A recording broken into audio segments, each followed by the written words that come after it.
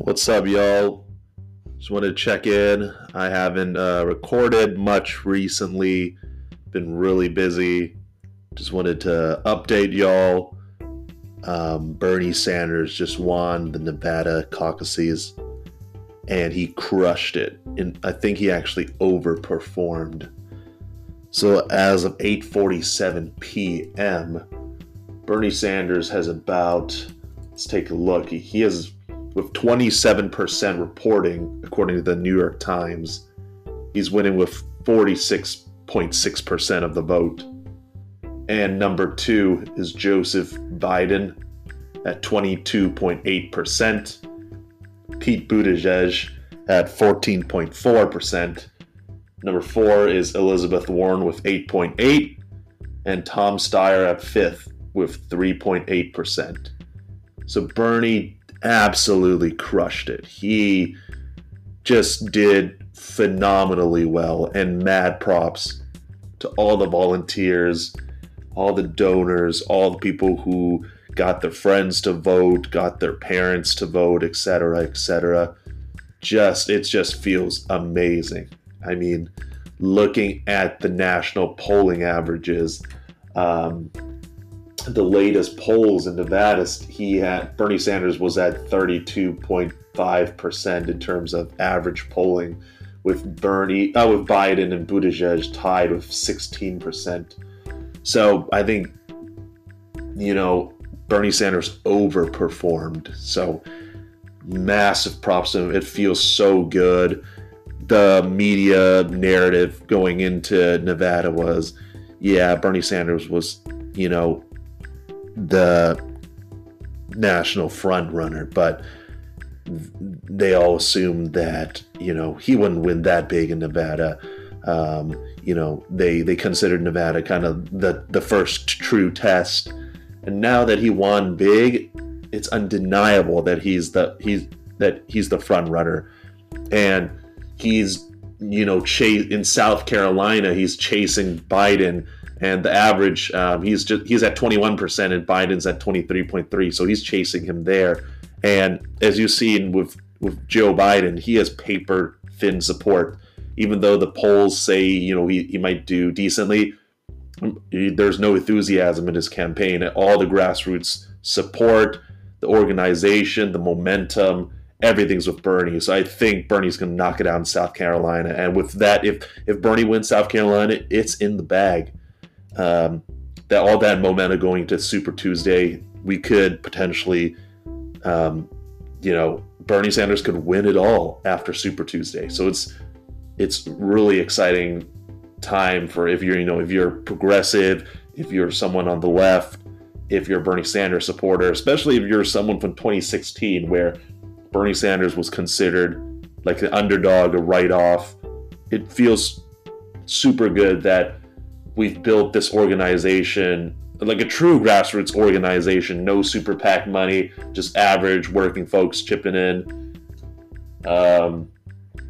Just looking at the numbers ahead, we have California with Bernie Sanders with about, 10% lead on Joe Biden. He's at 26.3% with Biden at 14.8%. In Texas, Bernie Sanders is leading the average, 23.5% to Joe Biden, who's at 21%. In North Carolina, Sanders is at 22.5%, Bloomberg at 20.5%. And the betting odds are in Bernie Sanders' favor, 54.3% to 22.6%. So it's looking phenomenally well for Bernie Sanders, and he's just on a roll. So, MSNBC was having a meltdown today.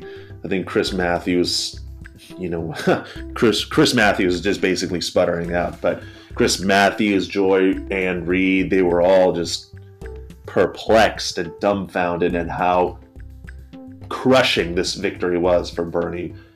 And, according to, Reddit and other commenters, CNN looks like maybe they're trying to be on Bernie Sanders' good side and trying to look like that network that didn't write him off, even though they obviously did. But But you're never gonna grow a grassroots progressive movement by being recognized and covered in the media. It's got to be, reaching out to ordinary workers, and that's what Bernie Sanders has done. Um, well, just looking ahead, I decided to just jump on Slack to do some text messages to, you know, random folks, trying to get people, spread the word. Um, wins like this just inspire people. And hopefully, you can donate, you can contribute to to Bernie Sanders's campaign. Just any amount is fine. Um, Tell your friends, tell your parents, tell your coworkers. Um, do some phone banking, do some canvassing, do some texting, anything that you can do to spread the word about Bernie. Um, yeah, I don't know. It's really phenomenal. I was actually surprised myself. Going in, I'm not a person who makes a lot of, predictions, but, going in, I thought Bernie Sanders would be the winner, but maybe a decent performance from Pete Buttigieg, Joe Biden, with a little bump to Elizabeth Warren after her really strong debate performance. But just, I guess, it's the organization and the grassroots um, um, activism by all these volunteers that made a huge difference in Nevada and made huge inroads to the Latino community and the Black community. So it's really great. It's really good to see, and I'm just elated.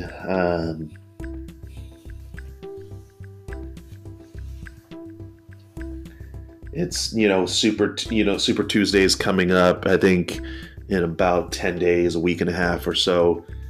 I've already put in my vote for Bernie Sanders, and if you haven't done so yet, if you're someone living in California, make sure you change your party preference to Democratic. You might not like the Democrats, but if you like Senator Sanders, please make sure your voter registration file says Democratic. You have until the day of the election to change it, so make sure you do so.